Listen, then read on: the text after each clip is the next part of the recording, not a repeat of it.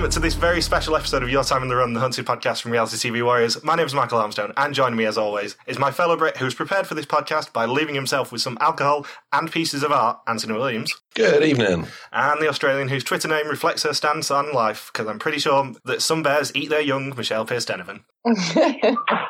Good morning. And I'm very pleased to say that the reason our hearts are beating so fast right now is that we are joined all the way from wherever Hilmar is hiding right now. It's our favourite team from the American season, Lee and Hilmar. Hey! The interview that everyone has been waiting for.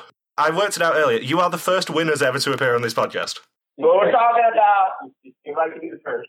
The highest placement we've had before ever was third, and that was Joe and Bill from Amazing Race.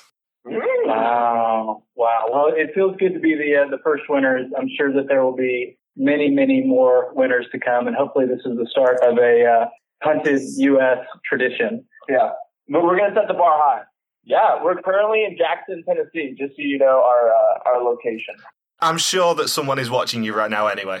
I'm sure that someone can just ping your GPS to me right now.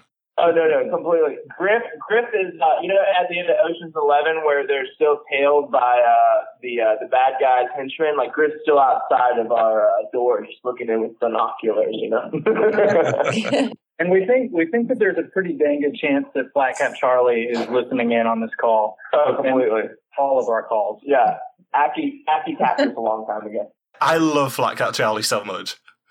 He's an international man of mystery, and I love it. I love his friendship with Sherlock as well. Can we have a moment of just maybe a moment of silence for Flat Cap Charlie Bunny? Did you read about this? I did not know. His beloved bunny passed away this week, and it was. I'm not an animal person, but I already have the utmost respect for Flat Cap Charlie. But it was the most tender, heartfelt, genuine post that I have maybe ever read about an animal going on, and it was really it was heartbreaking, but it was also really beautiful. Like, we get to see, when you read this post on Facebook about Flat Cap Charlie's bunny, you get to see a piece of Flat Cap Charlie's soul. Yeah. He's not just a genius with, not just. Yeah, robot boxes, like slave box. No. He's a man with a soul. Yeah. And I think, alongside you guys, he's probably going to have the most impact on the third UK season out of anyone in the US one.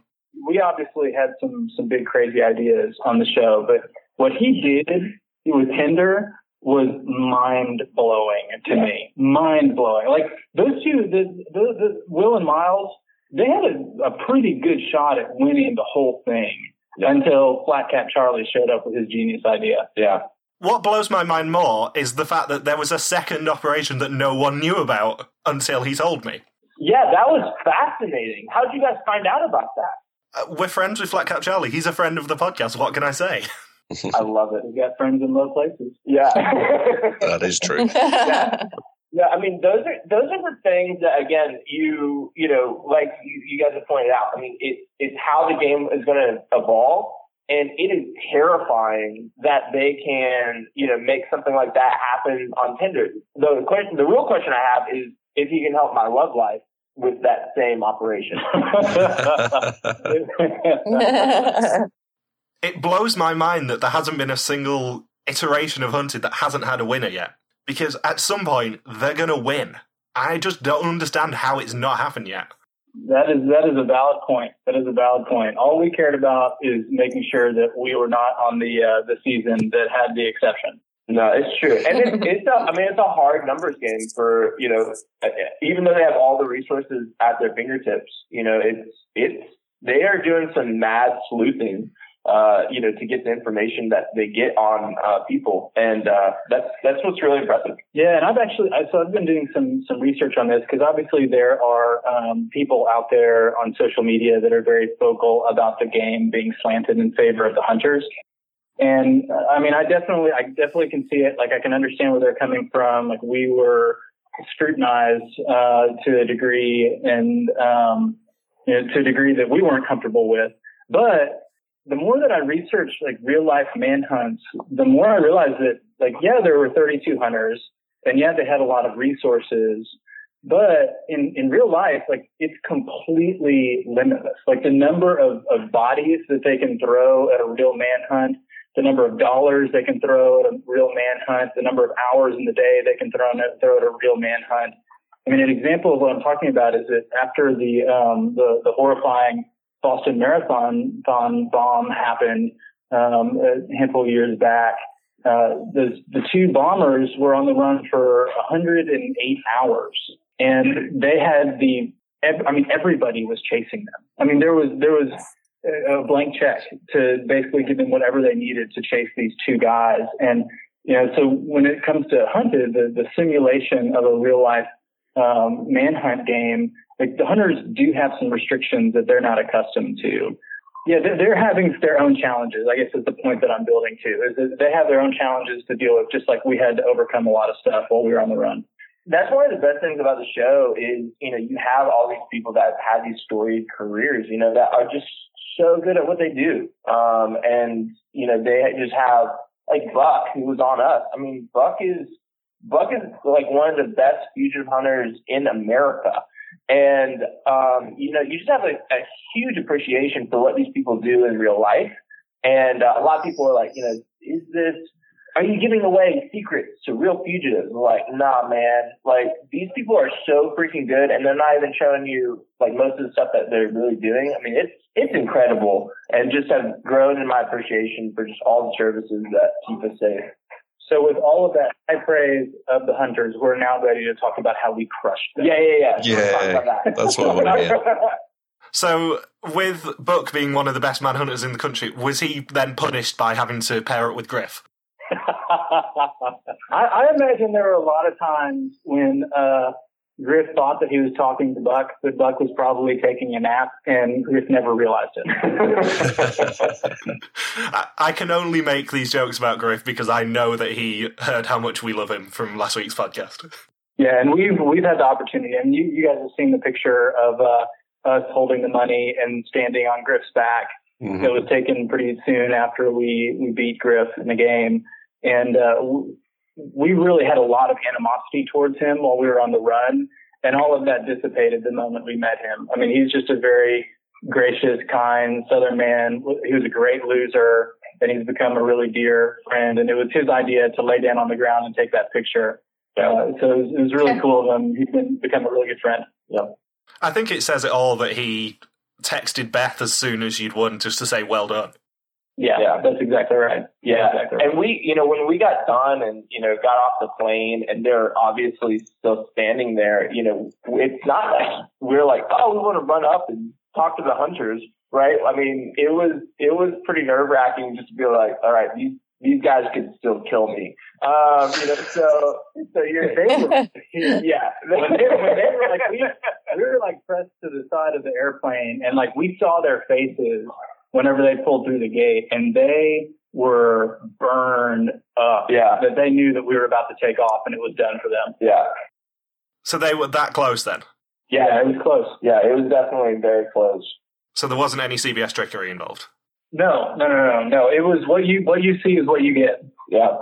Unless there is the threat of the old woman being a hunter decoy for you at the airport. Look, if you stop and look at that woman's face, she was frightening. she pulls up in her. That's I guess the first Bland sedan that happened on the show. So she rolls up in her sedan and like just pauses there for a second and then keeps going. Yeah. And that was a gut check. Like we almost sprinted out the door and got in our car and peeled out of there. Yeah, and again, like you just the thing about the show is that we're saying, okay, that's an old lady. Then she leaves, and then we're like, wait, is that a decoy with the hunters? Did they just pay someone to drive in here, check it out, and then leave? Like that's how paranoid. Yeah, exactly. I mean, that's how paranoid and how many steps that you're thinking ahead. Because you don't know, are these hunters undercover? Are they pulling? One of the things that we prepped for was canine units, which was by far the most terrifying tactic that we really researched. Was we go run into the woods to camp and hide, and suddenly they send a canine unit out, after us. And just those types of, undercover techniques plus the canine units when you're out and about and you're keeping off grid, are just, they're the worst. Yeah, I can imagine that being chased by German Shepherds is not your ideal situation when you're on the run. Yeah, we decided to stay inside of cars so we could close the door and just be caught in a civilized fashion. Eating Taco Bell. Oh, I was going to make that joke. Damn it! Oh, you preempted me. I know too, and she actually she came to our premiere party in LA, and she is actually super smart. So I feel bad for them that they got caught with the Taco Bell, but they really had some clever tactics that unfortunately we won't be able to see. And so I was really shocked to see how well they played the game up till the point that they went to Taco Bell. If you guys had got caught because of fast food, which one would it have been? Chick-fil-A, probably. Yeah. We actually, we consciously said we would not go to Chick-fil-A anymore day 8 because it could be a pattern. Yeah, we were very committed. You won't be surprised by this, but one of the things that as an escape room creator that I'm really good at is patterns. And so I was constantly looking for patterns in our movements and our behaviors and our communication, anything that I thought that could be profiled or figured out in any way, shape, or form by the hunters. We were always kind of trying to eradicate from our decisions. So if we ever went and ate at the same restaurant twice, we would never go to that same chain restaurant again. Just because we wanted to be overly cautious about those things. And there's a certain way as a fugitive, that paranoia is your friend. And that's one of those ways where you just overthink that kind of stuff. And that, guys, is probably why you won. It could be part of it. Yeah. And the other bit is because you were just spectacularly trolley with the hunters and distracting them. Yeah, but we trolled the hunters and we antagonized them. But one of the things that we were very aware of, and we actually learned this from Ricky in season 1 of Hunted UK, is that we didn't want anything that we did to be driven by just pure ego. We didn't want to lure them to a cabin so that we could just sit in the woods and just watch and gloat. We wanted everything to have a payoff. Us. We wanted everything. No, you wanted an airplane. That's what you wanted, an airplane and a pregnant wife. Right.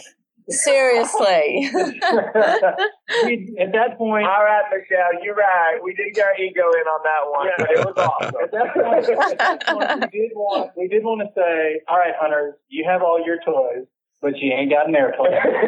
We got an airplane. Pilot Tim's coming and bring my wife. Yeah. Pilot Tim is more famous than Lee and I combined right now in Jackson, Tennessee, and the surrounding area. Yeah, we're nobody. Yeah, it's awesome. I think the question that is on everyone's lips is, how the hell have you got a friend who is a pilot? Hillmar has many friends that are pilots. I won't brag on that part, but yeah, there were, so my dad's a pilot. He was a pilot, growing up. And so I was really aware of aviation laws and municipal airports, things like that.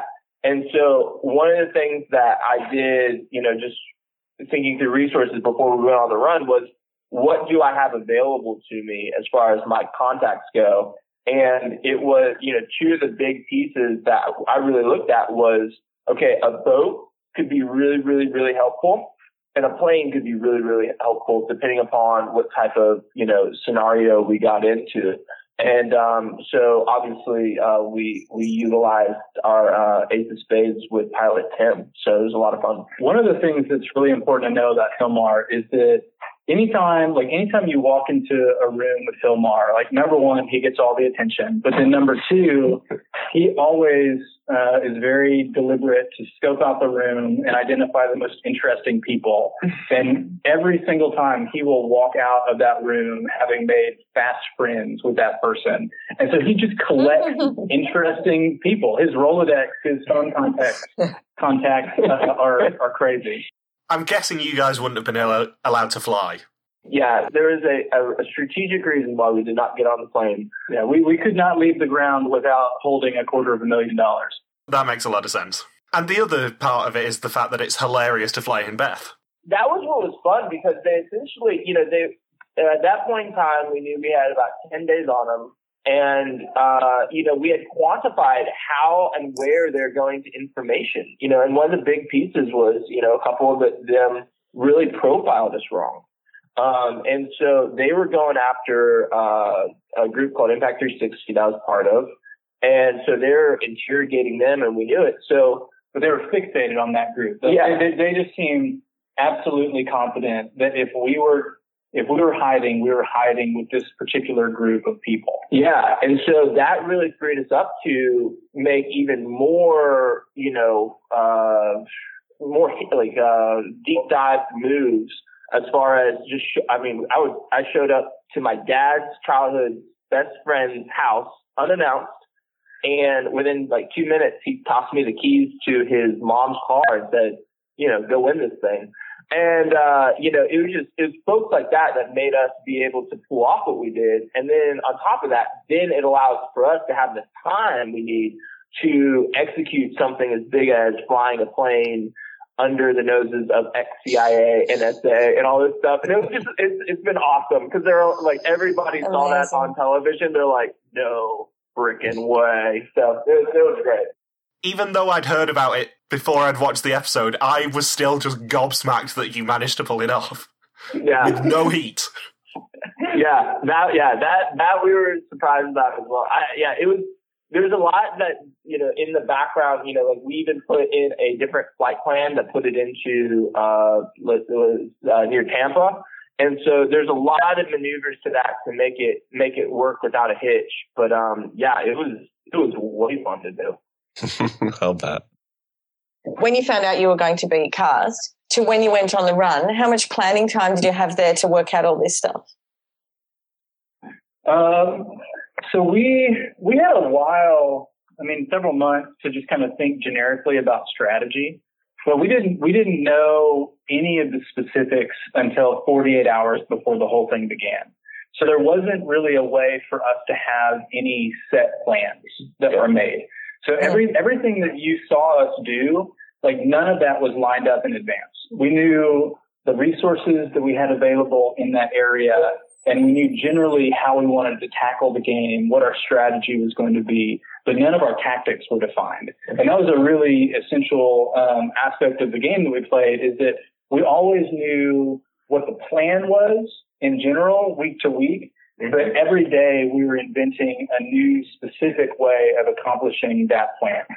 Yeah, and you saw that guy, Larry, who was Larry, Hilmar's friend. And that guy's a badass, first off. He is epic. But one of the things that he really said to us while in his house was, hey, you guys need to stick with your strategy, but be willing to change tactics depending upon where you are.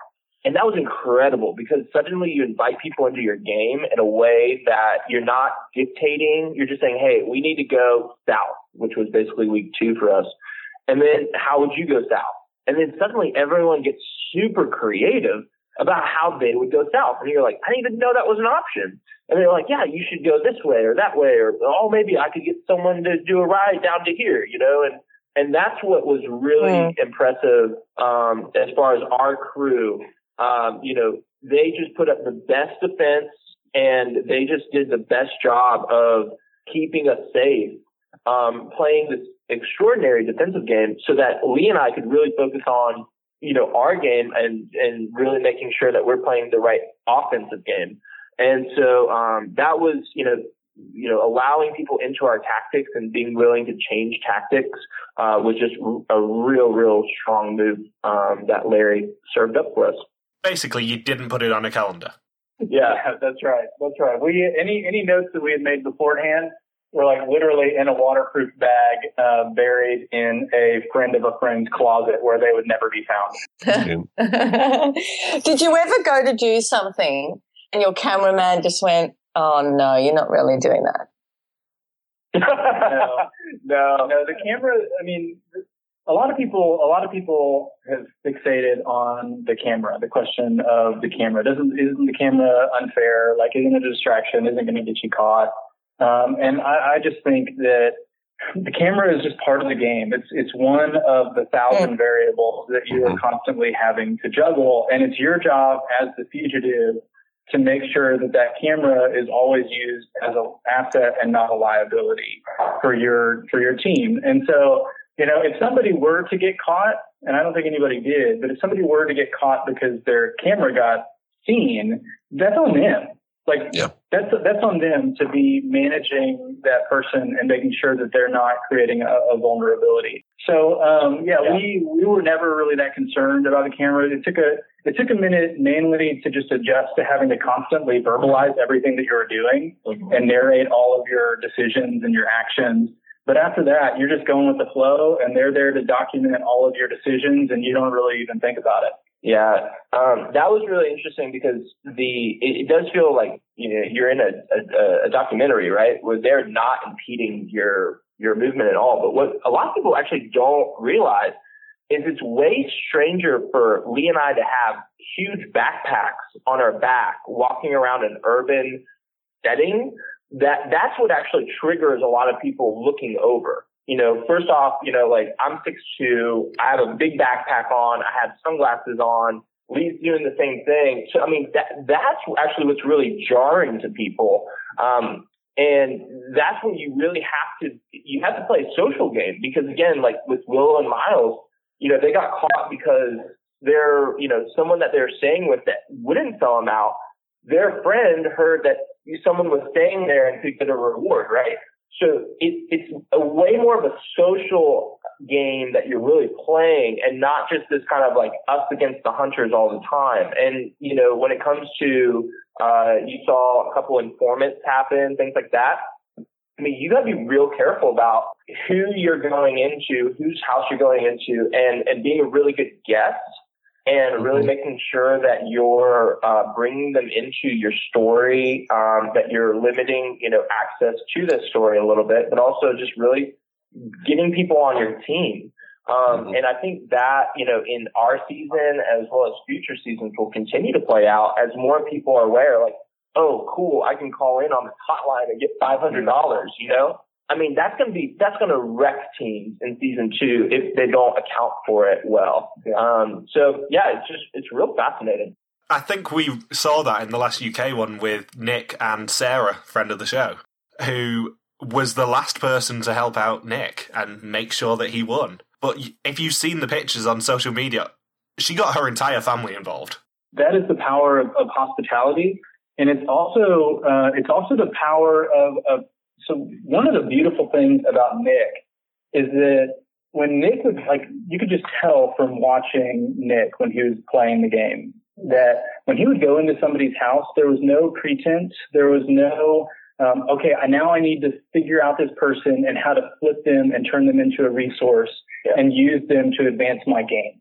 Right? He wasn't using people, and you knew that he wasn't using people, and you knew that that person knew that they weren't being used. And because of that, they bought into what was happening, and they wanted him to win, and they wanted to be a part of it. And it became the adventure of a lifetime for them as well as Nick. And so all of a sudden there's this level of buy-in that you just can't get if you're trying to use people up. Yeah. And that was something that not only did we learn it from Nick, but that's just kind of part and parcel to who we are as men, that we really value hospitality and we really value being present with other people. Mm-hmm. And so when we come in and meet Topher or Dana and Oliver's in Savannah or all these other people that we interacted with, each and every one of those folks that we met along the way, they knew that we were with them and we cared about them and we were excited about what we were doing and they should be excited about what we were doing. And because of that, they should protect us and they should volunteer any resource that they're excited to give to further the cause. And that was what was really awesome was, again, you're welcoming someone into essentially the chase, into the game, and then they were able to be creative in relationship to the game. And then that when Lee and I would leave, then suddenly if a mistake was made or if things went wrong, they were also able to say, wait, I can fix this because I'm playing the game. I'm part of the game. And so they weren't relying on, myself or Lee to get knowledge or to say like, how should I fix this for you? They're like, well, we're just going to cover our tracks real quick. And that was just really, really cool just to see I think our whole team, play at such a phenomenal level. King of the Nerds and friend of the podcast, Matt Barr, King of the Nerds, has asked about your trolling tactics because he is the king of the nerds and the king of all this sort of move. So he asked, what other troll tactics and fake Craigslist posts didn't make it into the edit? Okay, so the hybrid wolf puppy named Buck, which is my personal favorite. Yeah. Yes. And then I actually, at one point in my life, worked as a junk hauler. And that is when I learned that people go crazy for used bikes on Craigslist. And so I knew that as soon as we posted that there would be hundreds of phone calls coming into that number. We also posted Hilmar's truck for sale that he was actually trying to sell at the time. That was awesome. Because I couldn't find it. Yeah, I like that they had a backup plan. If we don't win the money, we'll at least sell the truck. Yeah, exactly. And then I posted an ad for blood pressure medication, like organic blood pressure medication. And then the one that I was really excited about that actually got rejected by Craigslist is I tried to set up a personal ad for Griff. Yeah. I don't know if the physical description that I gave for Griff broke the system or what, but at that point it flagged us and it shut us down. So I couldn't get that one up before we had to get out of that house and move on. Can you remember any of his personal ad? Because I want to hear it. Everything was that was such an intense time. It's hard to remember all of the specifics. And then also, this is a fun fact that you'll enjoy. So when Beth when we flew her in, she brought with us photos of Griff and Buck that she had found on the internet. And we had an accurate photo of Buck, but we had the wrong photo of the wrong Griff. And so I think that I tried to describe this skinny, graying, leather-skinned man on Craigslist, and it just didn't like it. It just did not compute, and it bounced it. Do you know how many calls they actually got? Was it in the hundreds? Yeah. Yes. Yeah. According to Griff, he got somewhere between 250 and 300 calls in response to the ads. Yeah, and that's all during that. That's day 26. So think about them trying to find this plane in the middle of Georgia while they're still getting calls about my Tundra and a bike and a wolf puppy occasionally. It's just I would just have loved if they were on their way to find us at that plane and they're still no, we do not have a bike. Thank you, please. Yeah, they're in there trying to interview Topher, and their phone is just going, in their pocket over and over. And that's the thing is that a lot of people they see the way that those moves are presented, and they think, oh, these guys are trolling, they're pranky, they're just trying to mess with the hunters because they're bored or entitled or whatever. Well, yes, you are, and it's fantastic. It's fantastic and it's satisfying and it's mud in their eye. But more importantly, what we were doing is we were playing an information game. Yeah. And early on, we shut down and controlled the amount of information that the hunters had access to, especially when it came to Hilmar. Mm-hmm. I mean, Hill, do you want to talk about what you did in the beginning? Yeah, so basically the first two calls I made was one to a friend of mine, John Mark, to get us a ride to Rome, and so to get out of Atlanta. To get it out of Atlanta, and the second one was to Josh Whitson, who you saw later in the episodes, and he cleared out my entire apartment. Took out all my furniture, took out every scrap of information, all my drawers, everything, and loaded it into the Tundra that I was trying to sell on Craigslist. And then when we left them specific instructions, leave the technology, leave the books, and leave the art. And that was the only thing besides a taunting note in my entire apartment. So they walked in, right? And now we have quantified exactly what they know about me, which is this guy likes to read a lot of eclectic books. He has some art. And here is these iPads that Lee and I are fully aware of what they have. in them. So we're aware of the contacts, we're aware of the emails, we're aware of the notes, everything that's in those things we know how to quantify. And now it's kind of like, all right, guys, game on. And so we know what you know, and because we know exactly what you know, we're able to start dismantling your understanding of us and create disruptions to your assumptions about who we are and what we do and where we're going to go. Yeah. If nothing else, doing all those Craigslist ads stops anyone being able to call Book and Griff, which is hilarious because they are flying blind. You know, you're exactly right. We were monopolizing his telephone. Yeah. And so any kind of even if HQ had this like breakthrough moment, they would have had a very difficult time getting through to Griff. Hey man, we know where the vehicle is. We know where it's going. You need to get on the road. You need to get after them. And that's like, you're exactly right. That is the exact kind of thing that we were trying to do, is move it from they have very little good information about us to they have a massive amount of disinformation about us that they have to devote man hours and time to sorting through. In the meanwhile, we're headed north to Blairsville, Georgia to get ready for an airplane. Yeah. For season 2, you guys have set such a high bar on just being really mean to the hunters. How on earth are people going to live up to this? But that's like fundamentally what we want people to understand, is that hunted is a game. There's not the good guy, law enforcement, police officer, SWAT team, military intelligence people, and then the bad guy fugitives. There's the fugitives, and there are the hunters, and they're locked head to head in a game. Best man wins. Best woman wins. Yeah. But ultimately, how does it feel to know that you've insulted the military?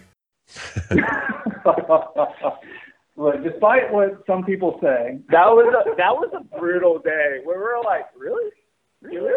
Like, come on, guys. We're not disrespecting your relatives that are deployed on like overseas. Like, we're really not doing that at all. That was a tough day. That was not a very fun moment in our hunting experience. Nah. It wasn't the reaction we were expecting either. It was just totally bizarre that people didn't see it as a game. I think you're absolutely right. It is a game, but do you think there's a difference between the way the two sides are portrayed between the UK and the US version? Because over here, I think most people are rooting for the fugitives. Yeah, I mean, there's definitely different edits on the two, but with the UK version, obviously they have a little bit more time on Ricky setting up this trap to bring everybody in, whereas for the American version, they're a little bit more clear on, hey, this is what the hunters are actually doing, right? Mm-hmm. And so I'm interested to see again how the game evolves. Based upon, our season, okay, now into season 2, how, they've seen 2 winning plays. They've seen the Wolves go head to head with the Hunters, and they've also seen the Kings, really, scrape and get through and bypass and go around and, just disappear.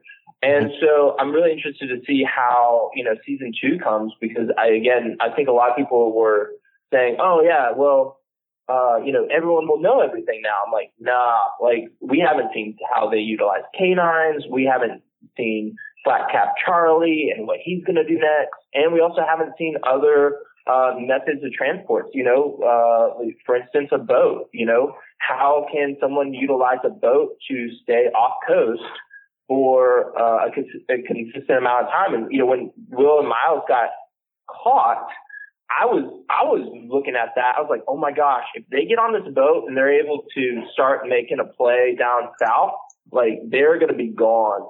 And so that was, I just think it's real interesting. I mean, we had some great fun chats on our group chat just when we've watched the episodes, just looking at the reaction to people saying, oh no, they're insulting our military, just going, bitches be crazy! What the hell? Look at it for what it is. It's a game move and it's hilarious. The general public just drive me crazy. The things that come out of their mouths about this show, I mean, they really needed to have seen the UK season first, because some of them just thought the hunters were just so penalised that, yeah, they should have the whole world available to them on a TV show. And it just drove me crazy. The amount of time that I have spent in the edit, this season especially, with Michelle just going off on the public, it's ridiculous. I mean, it's almost as much time as I've spent about her insulting her family. Well, it's the only thing she hates more. There you go. What are your kids' names? I have 10-year-old Ayla and 5-year-old Amber. Okay. So you do love them. Ayla and Amber, hello from the Wolves. You catch so much fun. You were put on the spot and you remembered their names. You're good. I know. And you know what? Ayla even watched the final episode. She said, I have to watch Hunted because, you know, I podcast every week. So she said, I have to watch it. And she loved it. Oh, that's really sweet. One of our favorite things that we were not expecting is how big of a show this has been for families. Yeah. I mean, we have so many friends and so many people online telling us that, you know, they're watching with their kids and having these really great conversations about what their strategy would be, and their kids are going and playing Hunted in the backyard, which is really, really cool, really neat. And so we've been able to actually send a bunch of videos out to kids from the Lost Wolves, and it's just been fun to like give that little thrill to kiddos that are excited about what they're seeing on TV. But I'm a little worried that there's going to be like this Lost Wolf syndrome with all these kids that are able to evade their parents, like every oversight with like burner phones and everything like that. I'm waiting for the backlash. Hopefully it'll be a couple years. Yeah, when they go out, when they're 16 and the parents are trying to track their phones, but they're really in Sweden or somewhere like that. Yeah, exactly. I think we've made it abundantly clear that every single person who does this podcast regularly would be terrible at Hunted. Maybe Michelle, because she likes to avoid her family, but me and Ant would just be awful at it. I actually would be good at this game because I wouldn't need to contact anybody. I would just go with the flow. See, for all Michelle's protestations that she doesn't hate her family, it's quotes like that I can take out of context. If I'm doing a game and invested in a game, I don't need to see my family for that period of time because I need to win the game. Yeah. Michelle, I totally understand that. One of the things that was most freeing to me in playing the game is that I knew, I mean, I always say about Beth, my wife, that she doesn't need me, she wants me. And so I knew that at home she was fine. Like she was fine. She wasn't frustrated that I was away having this adventure. She wasn't sitting back thinking, gosh, I'm having to take care of this guy's kids and this is so frustrating and I wish he was here. Like I knew that she was all in, completely focused on winning the game, and was on my team. And that like really freed me up to play the kind of game that we needed to play in order to be completely fearless in the face of capture. Did you guys have to contact friends or family? No, not at all. Yeah. The first time that we got a hold of Beth through actually another means, I was terrified. I mean, I really like. It was an accident. Yeah. Was it a butt dial? Yeah, I butt dial. That was good. Yeah, and Beth got a burner phone, which made it safe for us to occasionally do it. But there's also technology out there that can track towers, so we used it very in a limited way. But I mean that was a really interesting part about this is how do you leverage communities and how do you leverage friend groups, and how do you really snipe certain contacts within those communities. So when it comes to friends and family, I've a lot of my friends actually realized that we're playing the game like, holy shit, Hilmar's not going to contact us. We can do whatever we want. And so that made them go bonkers, which was wild. And so that was, and I think that's what's fun about the game is once you're in the game, everyone's playing the game and they have to play the game because hunters are coming in asking for, various biographical information, be like, hey, well, would he run into the woods? Would he do this? Would he do that? So it's a lot of fun, but I would not suggest contacting any, immediate friends or family, if you want to get out. Yeah, don't call Amber. Yeah. Is Beth around? I've got a question for her. This is the Beth Wilson. Hi, the Beth Wilson. Michael, Michelle, and Anthony. Hey, Hi. how you doing? You guys have become part of our weekly ritual. I know. We Oh, I'm so sorry. I'm so sorry. Michelle tells way more dirty jokes that I have to cut every week. Oh, good. As if. No surprise here. Anyway, Beth, we've had a question for you. Prepare for this, because you're going to love it. If I give you 30 seconds, can you name the hunters? Go! Oh my gosh. Okay, when does my time start? Now? Keep going. Oh, Yeah, shoot. now, go! Okay. Okay, Mike, Aki, Commander Clark, Teresa, Landon, come on, Black Hat Charlie, Zara, I'm not going fast enough. Okay, then we've got Griff, Buck, Cortez, Allie, I practiced this. 4, Stop. 2, 1. I'm so sorry. Oh, pretty good. Very good. I am impressed. You beat Michelle, which isn't hard. But, No, it wasn't how hard. many did Michelle get? Michelle got 6. Oh, Michelle. I know. Well, I didn't know.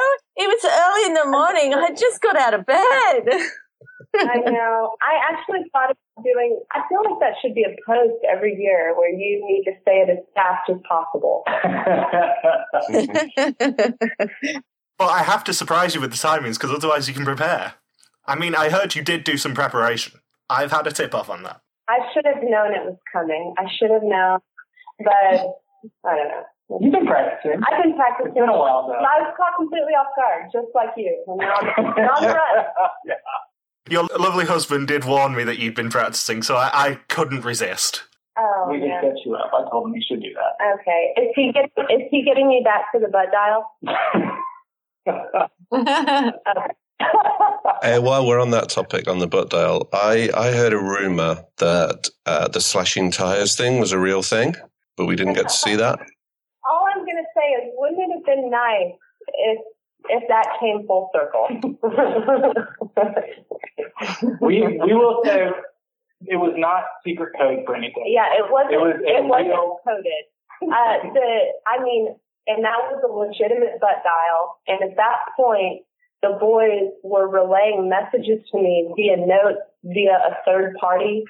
And I'd gotten a very cryptic message that I just did not understand. And so I went to that third party, phone in hand, and said, can you decode this for me? And looked down, and Griff's number had been pulled up on my phone. It was the most terrifying moment of the whole game for me. She didn't sleep for how many nights? A lot, because $250,000 is on the line. Like, there are times in your life when you make mistakes and you make a butt dial and you have to save face, but you don't lose $250,000 because you accidentally called. Yeah, forget the $250,000 gamble. That was the $250,000 butt dial. It's just one of those things where truth really is stranger than fiction. So, I mean, how could you plan that I would not only butt dial Griff, but that I would be with people at the time who knew where Lee was at and giving me plans. And I'm reading them aloud. What? When did you guys actually find out about the butt dial? Was it after you'd won? No. So the butt dial was, for me, it was probably day 10, day 12. Somewhere in there. Yeah. Yeah, and we found out a few days later. Yeah, about the 2-week mark is when we were able to connect, and I was able to tell them, look, honey, I did this one thing. I made a slight boo-boo. Yeah. No biggie. And that was the biggest test of my marriage, right? In that moment, I've got a camera in my face, and I'm thinking, this is it. This is the moment that this entire experience hinges on. And forget the $250,000. If I say the wrong thing right now, I'm on the couch for years. Time froze in that moment. And I finally was like, wow. Yeah, you know what? I was impressed. I was ready for you to go to town. And I thought, oh my God, he is being so reserved. He's pulling it all back, but inside he's going, what the hell have you done? Well, like I said all along, I was playing the game for me and bringing the money home for Beth. So it wasn't the money that was the thing for me. It was I wanted to beat the Hunters. I wanted to show them that we were smarter and clever and that they couldn't catch us. And so ultimately, Beth would have been burning the money for herself, and I would have been cool. I will say this. It would have been a lot easier to get over losing the money from the butt dial than losing the money for collapsing on the side of the road while running to the airport. Yeah. When he got back and all said and done, he said, "Well, babe, we won, but there's going to be this one thing." You're not going to be very proud of me. I fully admit that I would have no chance at doing a 5K, so I can't criticise at all. I was actually having, I don't know whether you guys know, Amazing Race flashbacks of the team who were right near the finish line, and the woman couldn't run, and someone ended up passing her and winning the $1 million. And I thought, oh my God, they're coming, Griff and Buck are coming, they're going to come and get them. Oh yeah. Oh gosh. No, that was what a lot of people were like, did you know? I was like, with the surroundings, with where they could be, with what, how fast they could get to us, I really did think we had 45 minutes, 50 minutes to get wheels up on that plane. And, that is one heck of a terrifying way to, go out with, you're just like, you're so exhausted for 27 days of going every single place, and then suddenly you're doing a 5K, which we don't like to do on a normal day. Would they have actually been able to stop the plane? Do you know? Yeah, we have no reason to doubt their ability to stop the plane. Because I've always been intrigued by this in the UK one as well. I'm not 100% whether they can actually physically stop the vehicle you're on. I'm being a modern jackass here and speaking beyond my for sure knowledge, but I think that there are laws against driving a vehicle into an active runway. So the guess is that they couldn't pull the SUV in front of us as we're trying to take off. Would that been an ending? It would, wouldn't it? The point at which we made our approach and we are in the process of taking off, we were vulnerable. Yeah. It's way better on visual to have you guys sitting in a private jet making it rain. Oh, yeah. Wasn't that a great moment? That was a great moment. Yeah. I don't know what was going through my head when I put that brick of cash against my face. Man, it made for quite the moment. I'm still waiting for a really fantastic meme to come out of that. I haven't seen it yet, but I'm waiting for it. Yeah. Okay, so every time Griff and I had a little chit chat on the phone, he would always end it by saying, "We're going to bring him home to you real quick now. I can guarantee it." And he kept reminding me that as soon as he would bring the boys home, he had a gift for Lee. And do you want to guess what the gift was? I dread to think, knowing Griff. I'll give you a hint. It has to do with Hilmar's shirt. It wasn't a stuffed fox, was it? He was having lunch one day with Buck and looked around the restaurant. And it was one of those restaurants that had little things just kind of up on the wall for sale. And he spotted a wolf that had been painted on a dictionary page, and ended up for some reason feeling inspired to buy it for us as a gift. And so whenever we won the game, he sent it to us through one of the production assistants who delivered this gift to us. And it was a cool moment. It was getting us ready to actually meet him in person without it being an aggravated interaction. Yeah. Yeah, I was sort of worried that it was going to be some sort of disturbing gift to remind you of your own mortality or something. You're thinking of us. Yeah. Yeah, I've got you guys the wrong way around there, haven't I? Oh, I had a question for Beth. When you were going off to get on the plane, were you worried that someone was following you? Well, the really funny thing, of course, if you're going to call your wife and tell her, "Hey, babe, can you be at the airport on this day at this time?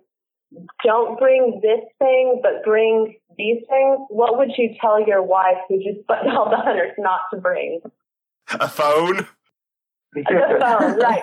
So he was very keen on hey, whatever you do not bring your phone and drive a different car to the airport. And he assured me that if I did those things, we should be safe. There was a moment where an older person drove through the airport just to see what was going on. And I was like, is this what it's like? Y'all live in constant fear? Because it was literally in that moment, everything just stopped and they froze. I was like, is that a hunter? And I said, no. That was her first real shot of paranoia, the kind of paranoia that we lived in for 28 days. Yeah. No, the bigger answer to the question is, when Lee and I sat down and said, can we make this work? We're having a baby. Go ahead. Like, Lee and Hilmar had planned this. If you're going to do this, play the game with as much fun as you can. And I had no idea that they could actually win it. I just wanted them to have fun. And so whatever that meant, I mean, I knew that they were going to play it a little bit more on the offensive. And other than that, I did think that if he got caught, he would have gotten caught drinking some bougie cup of coffee just because he had to. And so I said, as long as they don't catch you like red-handed in a coffee shop, we're fine. So go have fun. And then when he called and said, hey, we've got this crazy idea. Do you think you can make this happen with the kids and fly out here? I was like, okay, if you think it's safe, I'll go. Did they put any trackers on your car? Sarah asked that. I don't know, honestly. There's a lot of questions that I have that we're still kind of like hashing out between some of the intel people on Twitter. So I don't know. We don't think so, but we really don't know for sure. We think that primarily it was digitally they were surveilling her. Yeah. There was when we were in Atlanta, we were using a rental car, and that car we knew would be tracked. But other than that, we just assumed, I assumed every vehicle that we owned was in play. Yeah. But I can't say for sure. And also, has Griff ever called you sweetie, and does it make Lee jealous? He is, oh gosh. Well, somehow the very first conversation, I got his name wrong, and I looked him up on Facebook, and I thought that he was about 65 and retired. And so when he was talking to me, I was like, this is so patronizing. So, gray hair, leather skin, old leather skin, yeah, just being mean to me. Well, you got the last bit right. He was being mean to you. He was being mean, yeah, but that's part of it. I mean, well, he was being mean to you, but he gave up as much as he got from if not more. So that's the crazy thing. If you think about the strategy of the game, our first phone call where he says, hey, what about this letter? That's the only reason that I knew that a letter existed, and I was able to tell that to the boys. I mean, he gave up information, and he didn't have to do that. And it might have been a mistake on his part, but it was a mistake on his part. Yeah. Whether he thought about it or not, it ultimately was a mistake. Mm-hmm. Yeah. It protected us. And later in another conversation, I asked him what he was having for lunch, and he said mahi mahi. And I was like, so you're by the coast? And I immediately put together, I got there in Charleston. You know, every conversation you're trying to navigate. She's the brains of the operation. She was sort of back in your own version of command. Exactly. But Beth, really did you actually say that out loud to him? So you're by the coast? Yes, I did. He told me after the fact, he was like, I definitely blew it there. Yeah. But he's had his good moments on TV, so I don't feel bad about that. And we do have a question from Jay Schweiger on Facebook, who says, watching back to the replays and learning that their email system was not in fact compromised, how do they think the system would have assisted them? Well, so the purpose of the system actually was achieved pretty successfully. What we set up the system for was not to chit-chat with our pals. We sent out letters specifically to people that we knew that the hunters would target and target fast. Our closest friends and family members. And we wanted them to be in on this covert electronic dead drop system so that we could gather intel about the hunters. And there are a lot of different security protocols that we put into place to keep it safe and keep it protected. And one of the most important was after everybody got their letter, checked into the email system, you can actually go back through Gmail and look at the IP address of where everybody logged into that system. And so we could see essentially if there are any interlopers, if there's anybody watching that couldn't be accounted for. And so we got a lot out of that system. Like we were able to figure out the kinds of questions that the hunters were asking, how fast they were moving, and so how fast we could expect for information to move through their system of intelligence. And ultimately, by the time we found out that it was possibly compromised, we were at the point where we were like, we don't really need this system anymore. And there's a bigger risk of continuing to use it than there is of us just burning it and moving on to the next plan. And so that's ultimately what we decided to do. So it was a little bit of a misleading edit then of you just sort of panicking about it being compromised potentially.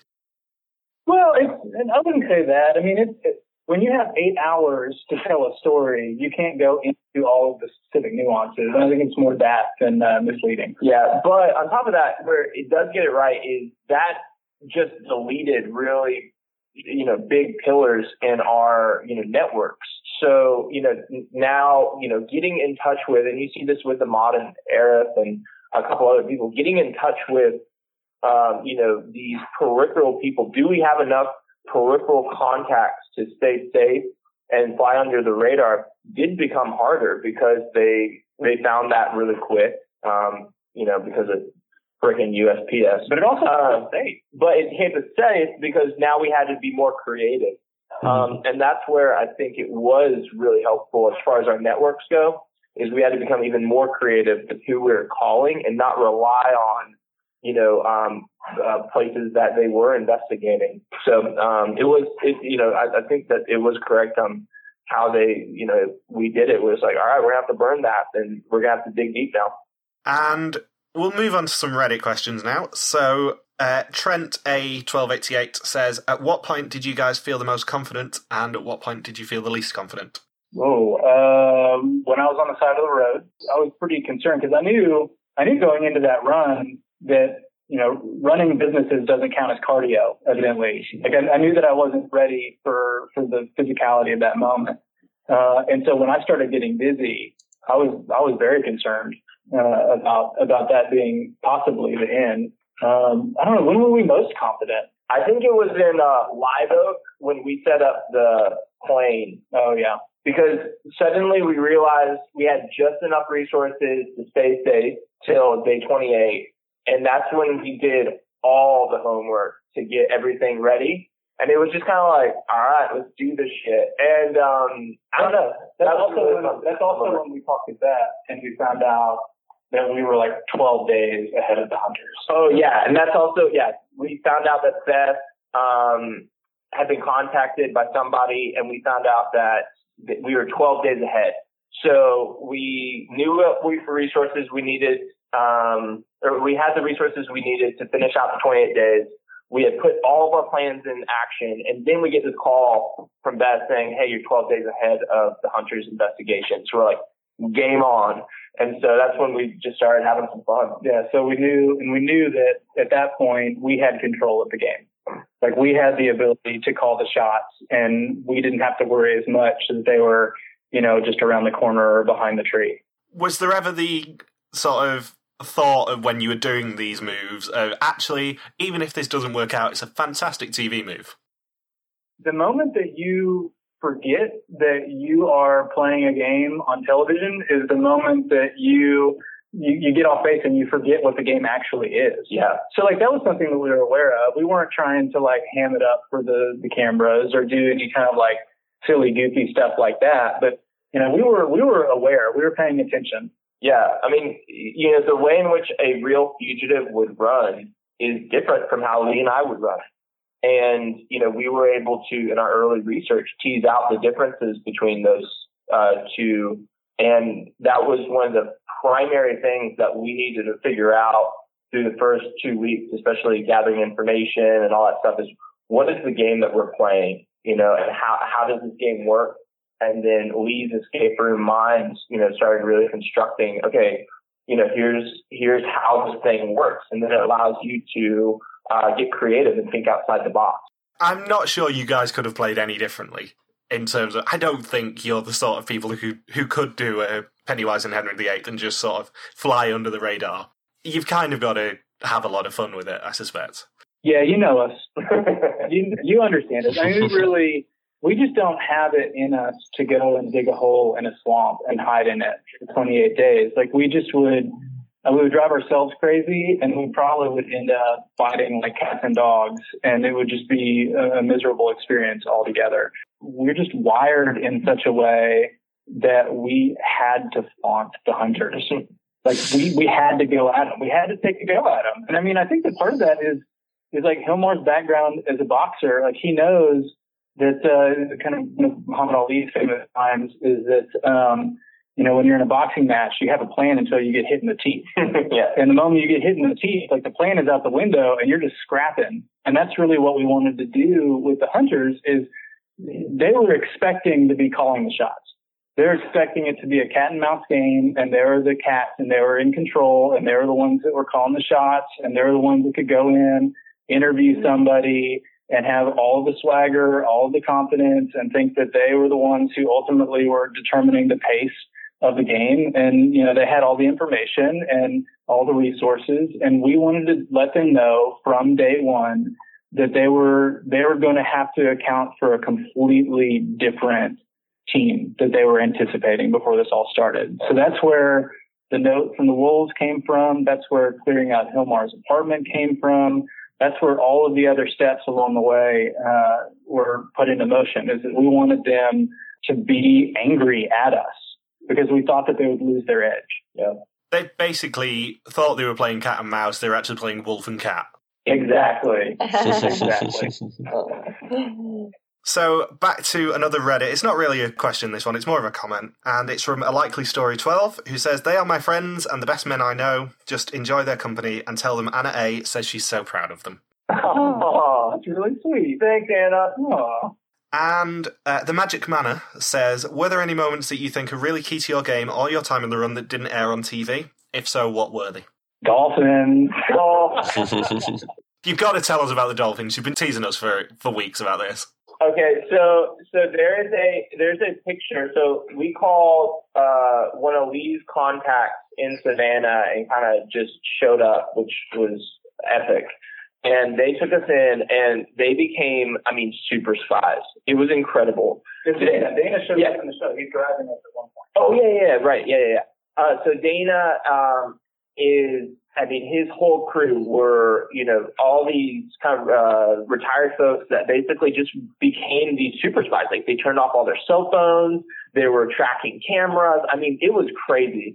And so they decided to hide us on all their friends' private islands with gated communities and utilize boat access to whip us around these islands. And this was a really key moment because while this was happening and we were in kind of like Fort Knox of Savannah, we were playing a huge information game with the butt dial and figuring out how information was traveling to the hunters and all that stuff. We opened up the email system at that point in time, getting a ton of new information. So it was wild. But at one point in time, we're boating from one island to the other, and suddenly, these dolphins swing out, and Annie Oakley, who is a legend in and of herself, was like, "Hey, you guys want to go?" And the first call. Yeah, she stopped that boat, and I just jumped in. It was awesome. Like, when I saw the post saying, "Yeah, we swim with dolphins," I thought this was just sort of hyperbole, but evidently not. No, it was literal, and we had.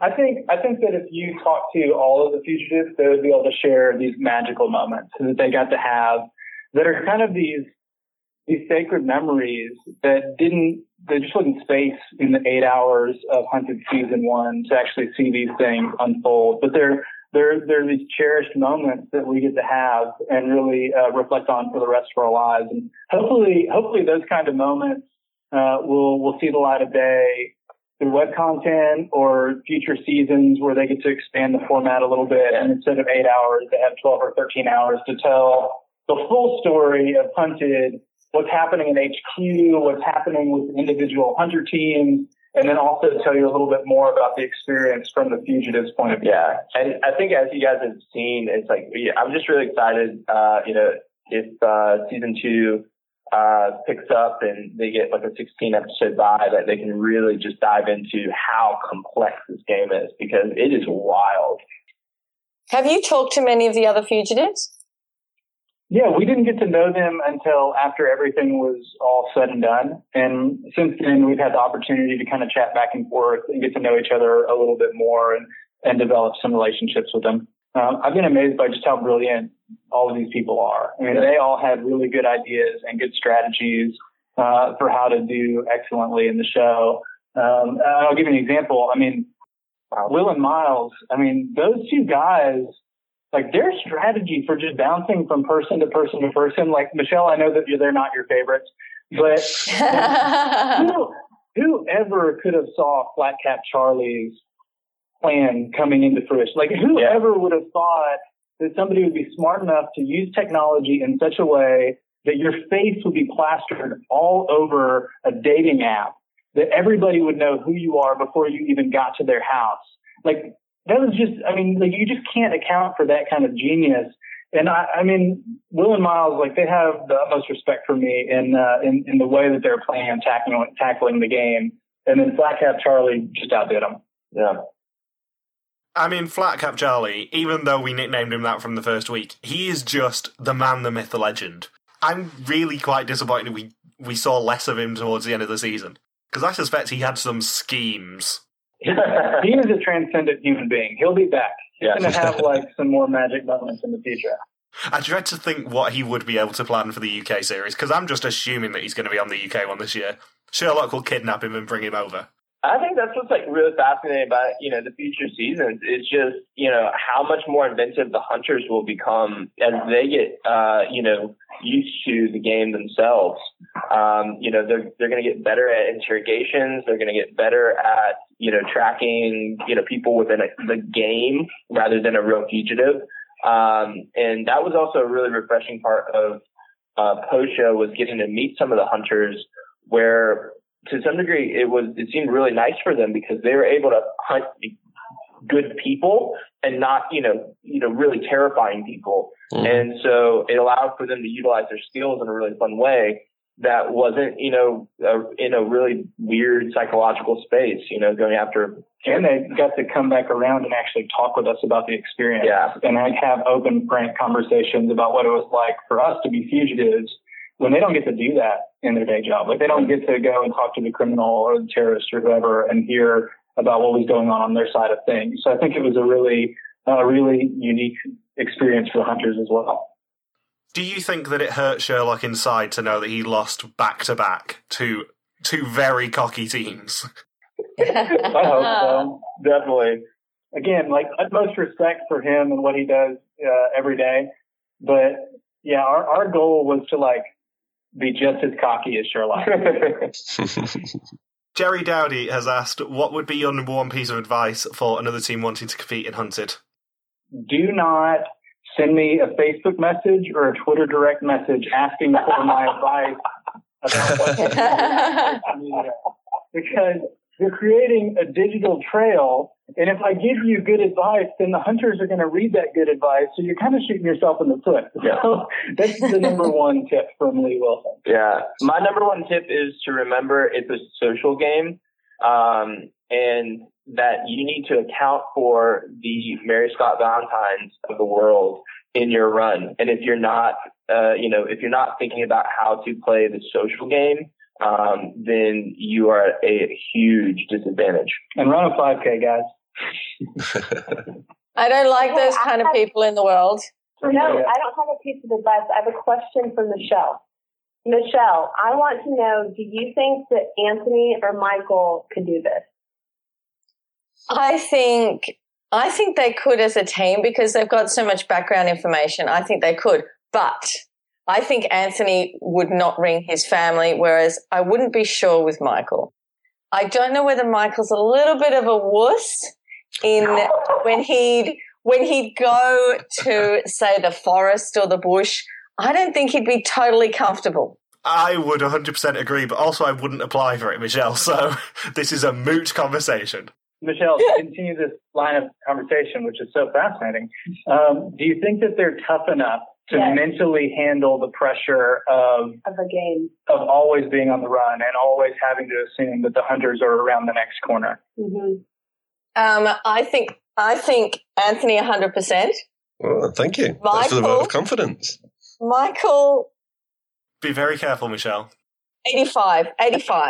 Honestly, I think I would struggle with the paranoia. I think that would get to me. I would hate almost everything about Hunted. Genuinely, as a fugitive. I hold my hand up. Hunted is not a game for me. Do you think that they would reach out to you? Whoa. No, they'd be stupid. They would be stupid, and I would tell them so. Well, Anthony, the point that you bring up about paranoia, like it really does weigh on you. Uh-huh. And that was why it was so important for us to make the decision that we were not going to be afraid of losing the money. And we weren't going to be afraid of being captured. And we weren't going to allow ourselves to let fear dictate anything that we did during the game. Mm-hmm. And the way that we combated that is we made it as fun as we possibly could make it. Yeah. And that's where all of our hijinks and pranks come in, where we're trying to really fluster and mess with the hunters, because it frees us up to breathe a little bit. And it also allows us to tap into a pool of creative energy that you just can't access if you're afraid. Yeah.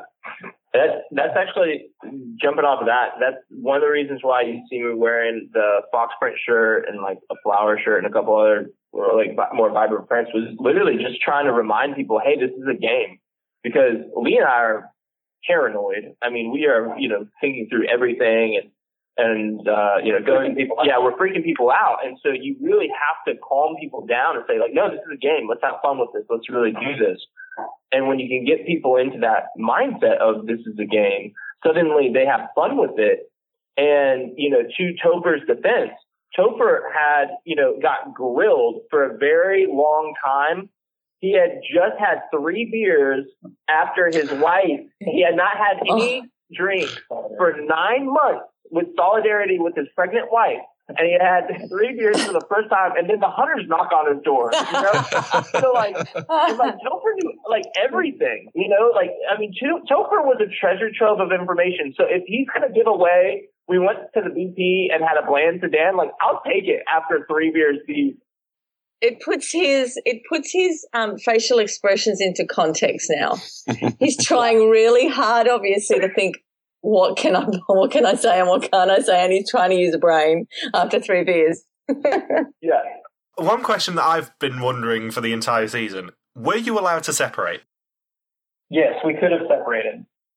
I mean, you guys are familiar with that. So there was no there was no option on the table that we didn't consider. And we did have a couple of conversations where we kicked around the idea of separating. But we also knew that we really wanted to end it together. Yeah. And the difficult thing about separating is that once you separate, that's the end. I mean, you could have some tentative plan for how to reconnect, but the likelihood of that plan actually working out is slim to none.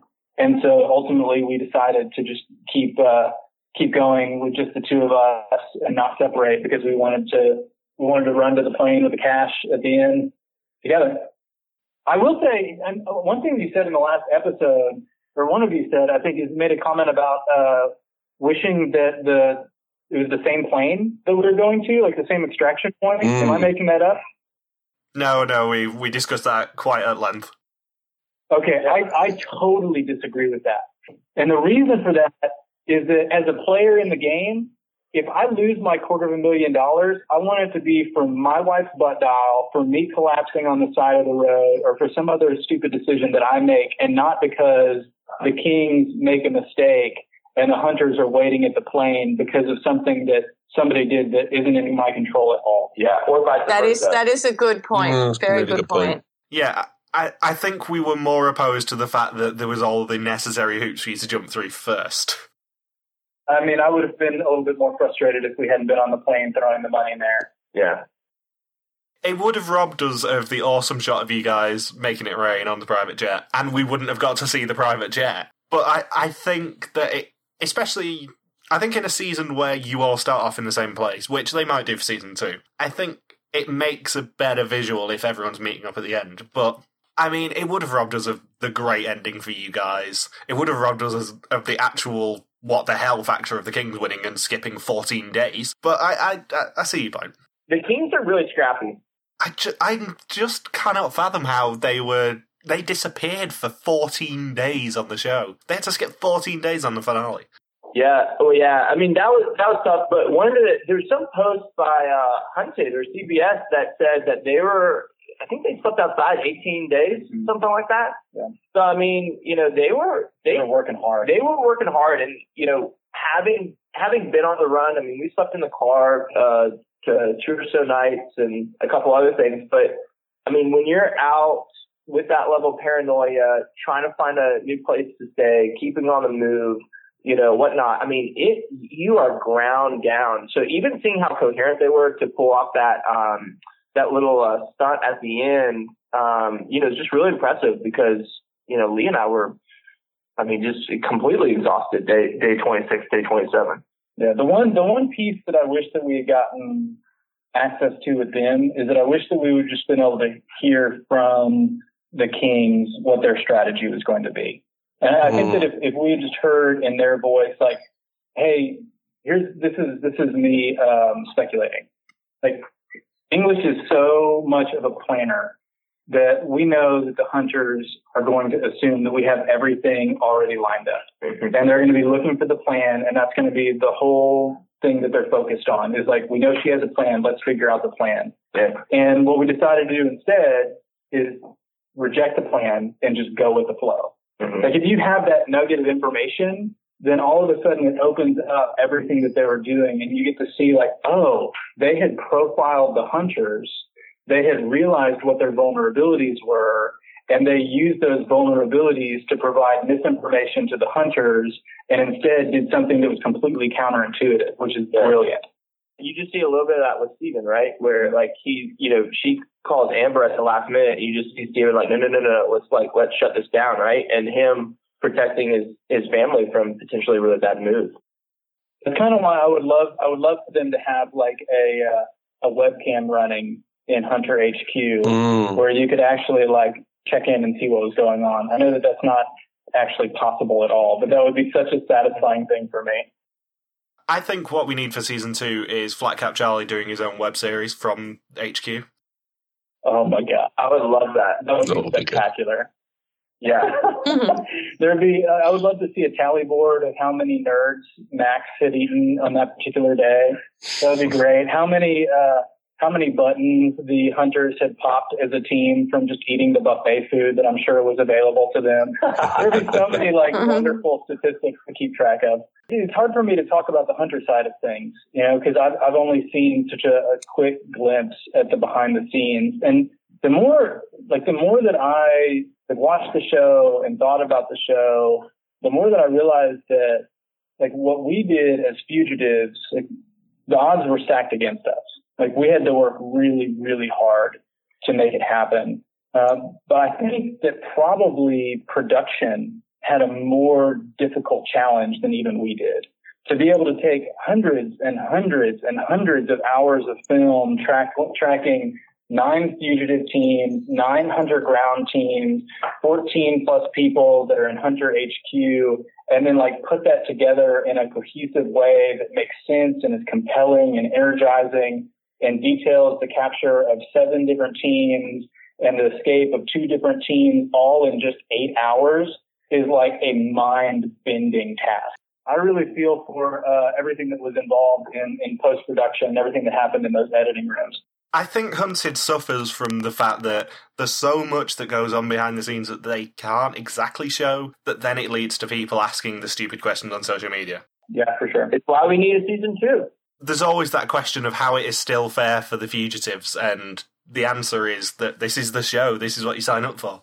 That's right. It is a game, and the game by definition is a reality competition for TV that is a a simulation of a real life manhunt.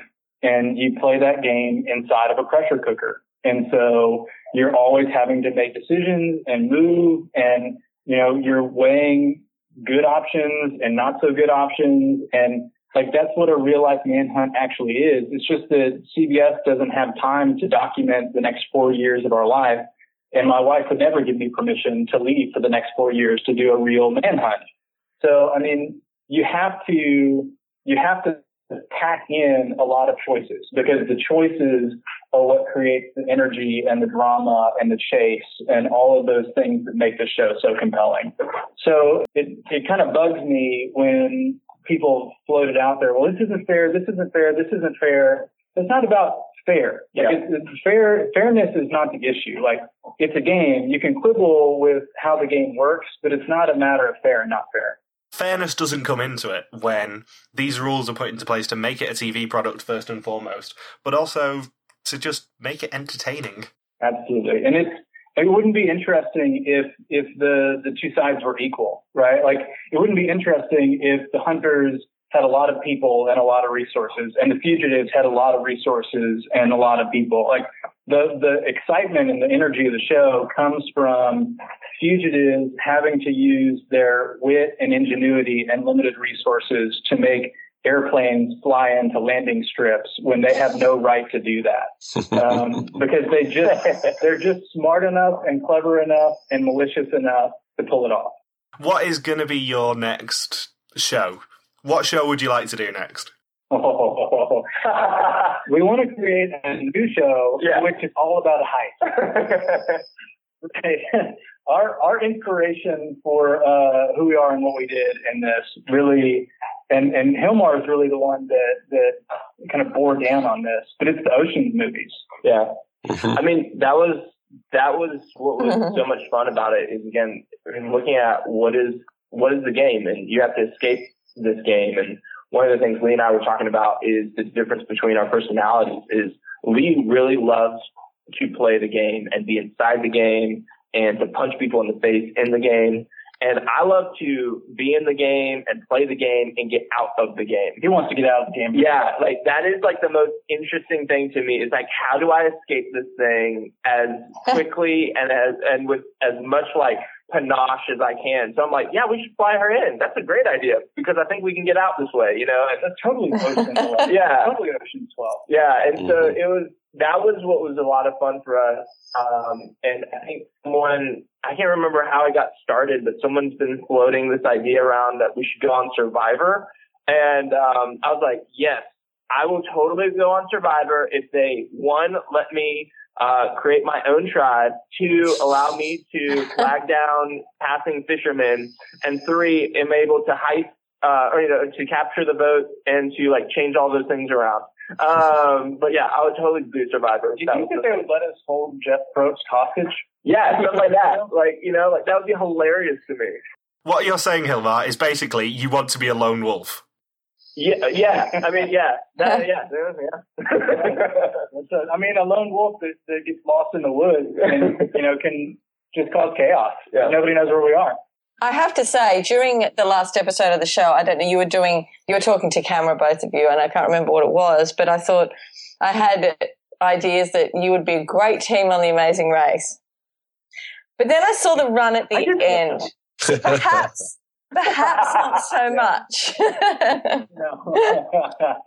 Yeah, I mean, Amazing Race would be fun, but I think that the part about Hunted that really inspired us to do some crazy things is that, like, there are so few rules. I know that people like worry about the rules and they're like stressed out about the rules. We were never worried or stressed out about the rules. We just inhabited the world that the game created, and then we used every advantage that we could possibly find, and we made all of the choices. And I think that piece would be missing if we were doing The Amazing Race. Because you only have a few choices to make. And yeah, they're really big, they're really important decisions, and you get to have a big adventure, but we want to juggle the 1,000 different variables and figure out the best way forward. We want to have a battle of the minds with the hunters and really strategically have to show our abilities, to show what we're able to do. And so as far as like games that are currently existing in the world of reality competition, Survivor is the only game that I know of that really does that, unless they bring back The Mole. Preaching to the converted here. Absolutely. Trust me, if there was a mole show on that was English language, we would be podcasting about it. Did you watch the UK season of Hunted before you applied, or did you watch it after? No, Lee and I were not aware of Hunted at all as a concept. So we were only able to watch season 1 before season 2 wasn't out yet. And so we were only aware of season 1. And so, which again is, helpful, but also you don't know how the American version is. You're playing a new game, right? Mm-hmm. So they know that you're aware of the UK version. So you're now having to quantify, like, okay, we have no idea who's coming after us. We don't know what types of techniques they're going to be utilizing, which obviously you saw way more technology in the American version. So we really had to just do all of our homework and play with a clean slate, but then take certain rules, rules or ideas, such as never make a move for ego, which we learned from Ricky. I mean, Ricky did a brilliant job playing the game, but he got caught because, he played an ego move.